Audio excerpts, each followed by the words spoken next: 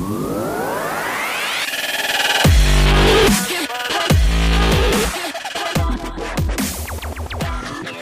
morning, Skyhawks. Welcome back to the Skyhawk Podcast. I'm your host, Elijah Giant, and I'm here today with our principal, David Nieslanik, for another admin update. Welcome back to the show, Mr. Nieslanik.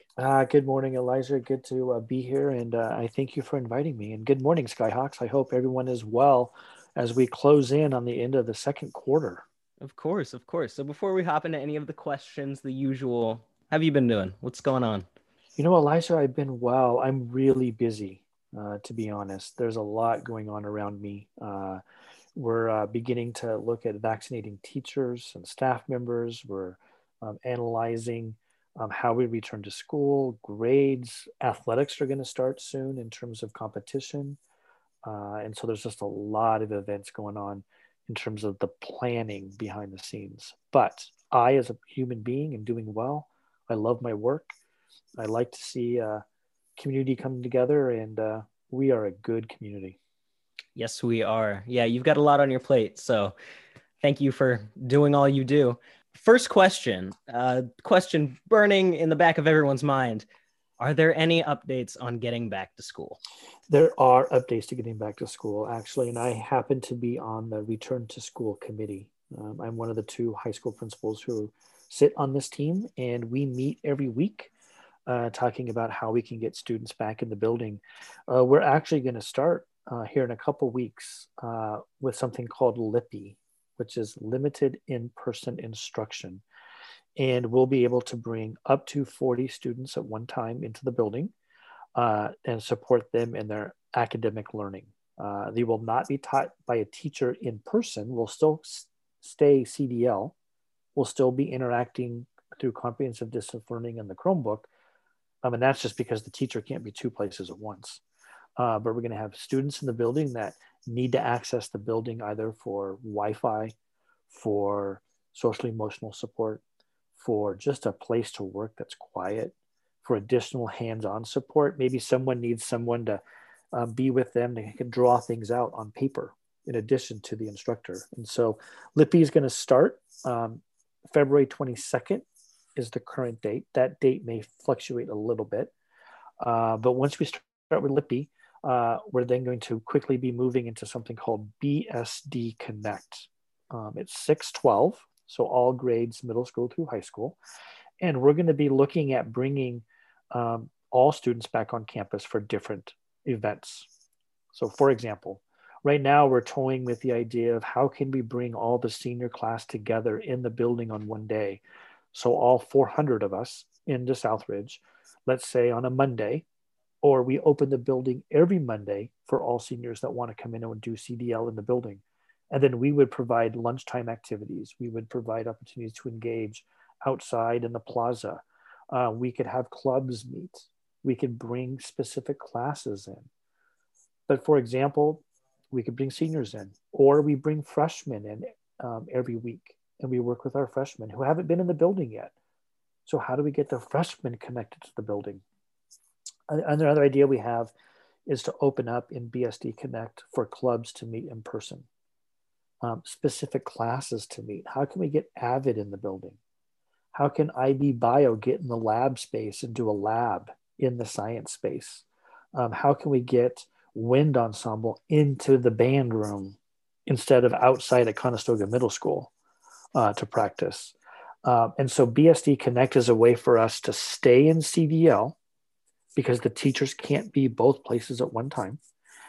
And then how can we get kids together? Because I think what kids want most of all is to socialize. You want to be around each other. You want to hear music at lunch in the fishbowl.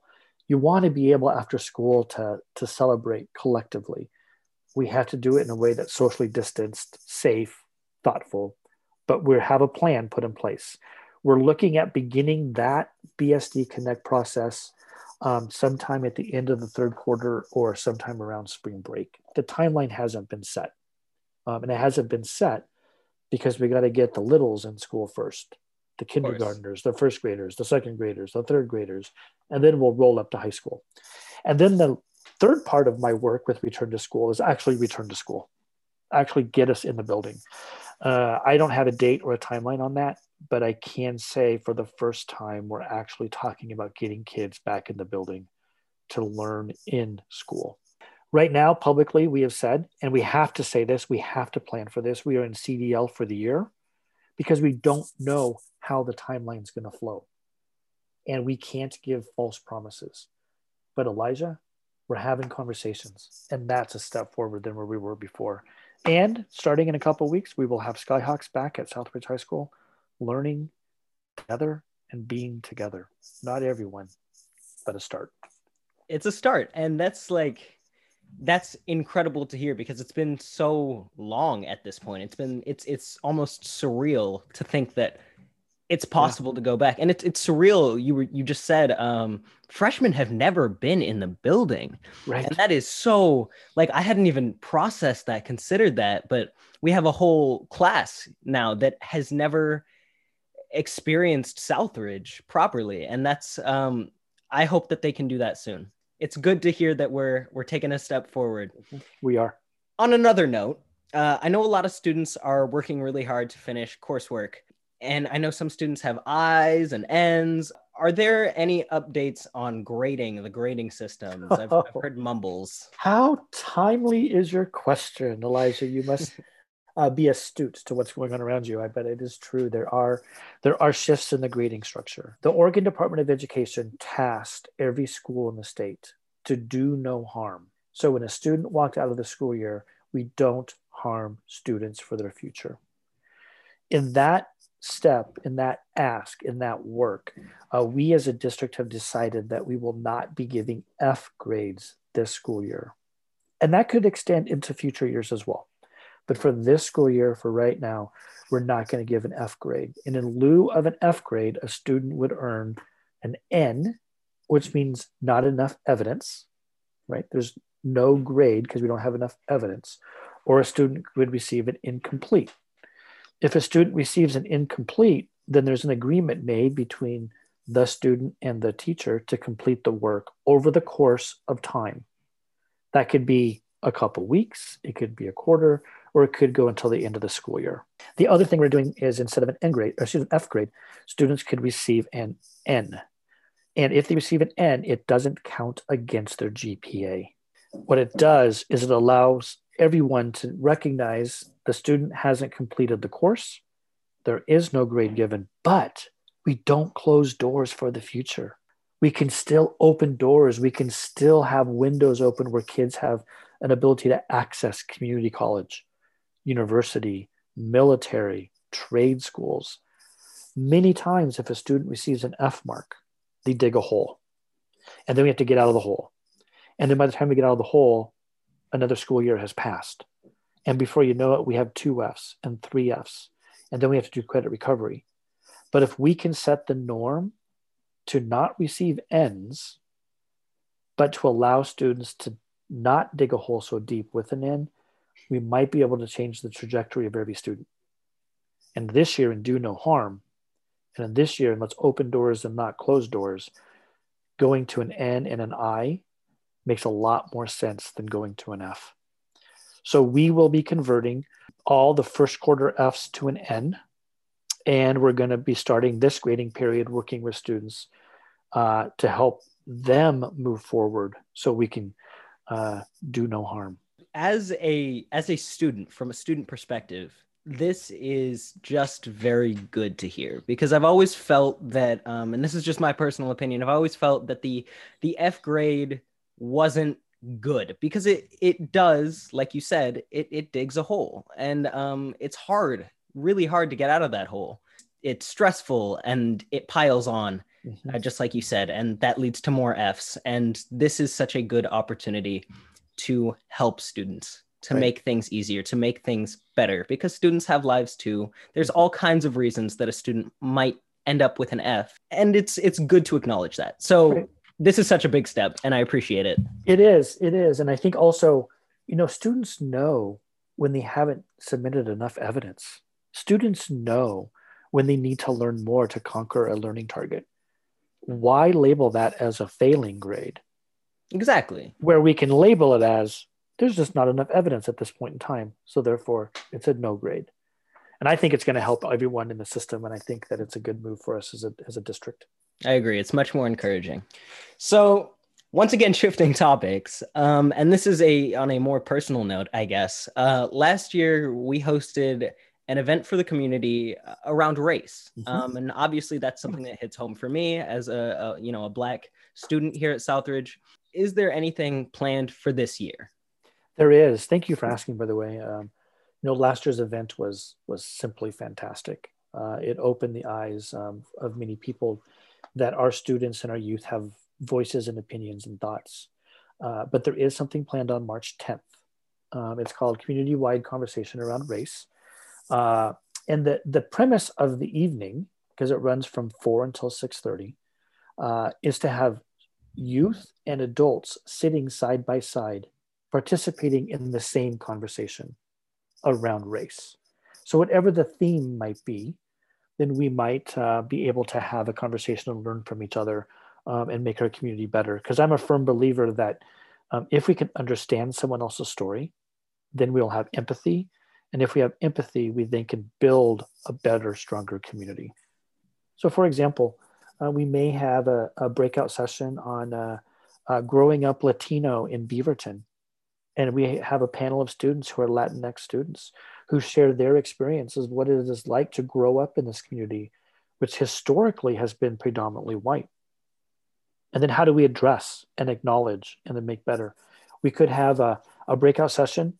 Let's say you and Mr. Traeger do a breakout session on how to increase student voice and community voice through the use of technology, through the use of a podcast.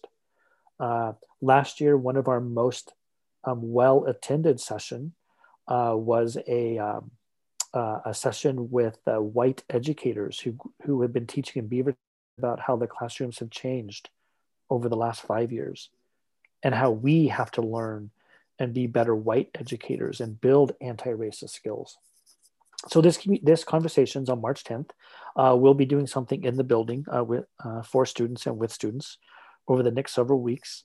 And we're calling this series of events a roundtable conversation. And the roundtable conversation will be about race. And we have to be thoughtful because we can't blame and we can't shame and we can't say that one is right and the other is wrong. And we also have to recognize that racism isn't always white against something else or one race against another race. Racism can live in many different forms. And the only way we're going to improve our society and our culture and our human race is by having a conversation around race. Thus, March 10th, we'll host our second event and we invite everyone to attend. It's free of charge. And the cornerstone, the keystone, the foundation is a student conversation we have around a table talking about us as a school in the community. I think it's something everyone should attend because it's important to have. The biggest thing is awareness, communication, like you're saying, conversation. If you don't have those things, it leads to ignorance. We are not an ignorant community. We strive to be an inclusive, aware, and empathetic community. And I think this is a good step towards strengthening that, I agree. And Elijah, I think your words are so wise.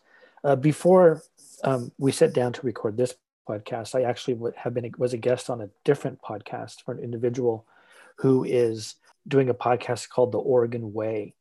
And they're highlighting the work at Southridge around race and who we are. And so they reached out to me and wanted me to come on and talk about how do I, as an older white male, check my privilege at the same time build a conversation around race. I was in the middle of that conversation and I had to step back and I had to say to myself, David, be careful because make sure that everyone's voice is part of the conversation. And on March 10th, we want everyone's voice to be part of the conversation. It's a good conversation to have. I want to do a quick shout out to Mr. Nayak and Mr. Stuman. I have just taken their race and ethnic studies class. Skyhawks, if you can take this class, please take this class. It is eye-opening. It is one of the most important classes I've ever taken. It's a conversation. It's a discussion-based class where you will learn, and you will feel maybe just more aware of some things maybe you weren't aware of before. I don't want to talk about it too much, but just race and ethnic studies. It's a class we offer here at Southridge. It's a class you should take. Go take it. Elijah, I just wanted to also say one thing. As I sit here and listen to you, I am honored to be your principal. I'm honored for you and the work you do. And to all Skyhawks, this is a good place. Let's keep it whole. Let's keep it unified. And let's have conversations that need to be had. Yep, we got to have the tough conversations. We got to have them. Thank you, Mr. Nice-Lanik. You are welcome, and thank you for inviting me again, and I look forward to hopping back in at some point in the future. Yeah, these admin updates, they're always good, always informative, always the Awesome. best. The best. Thank you. As always, this was a great conversation. Stay classy, and say it with me now. Go Hawks!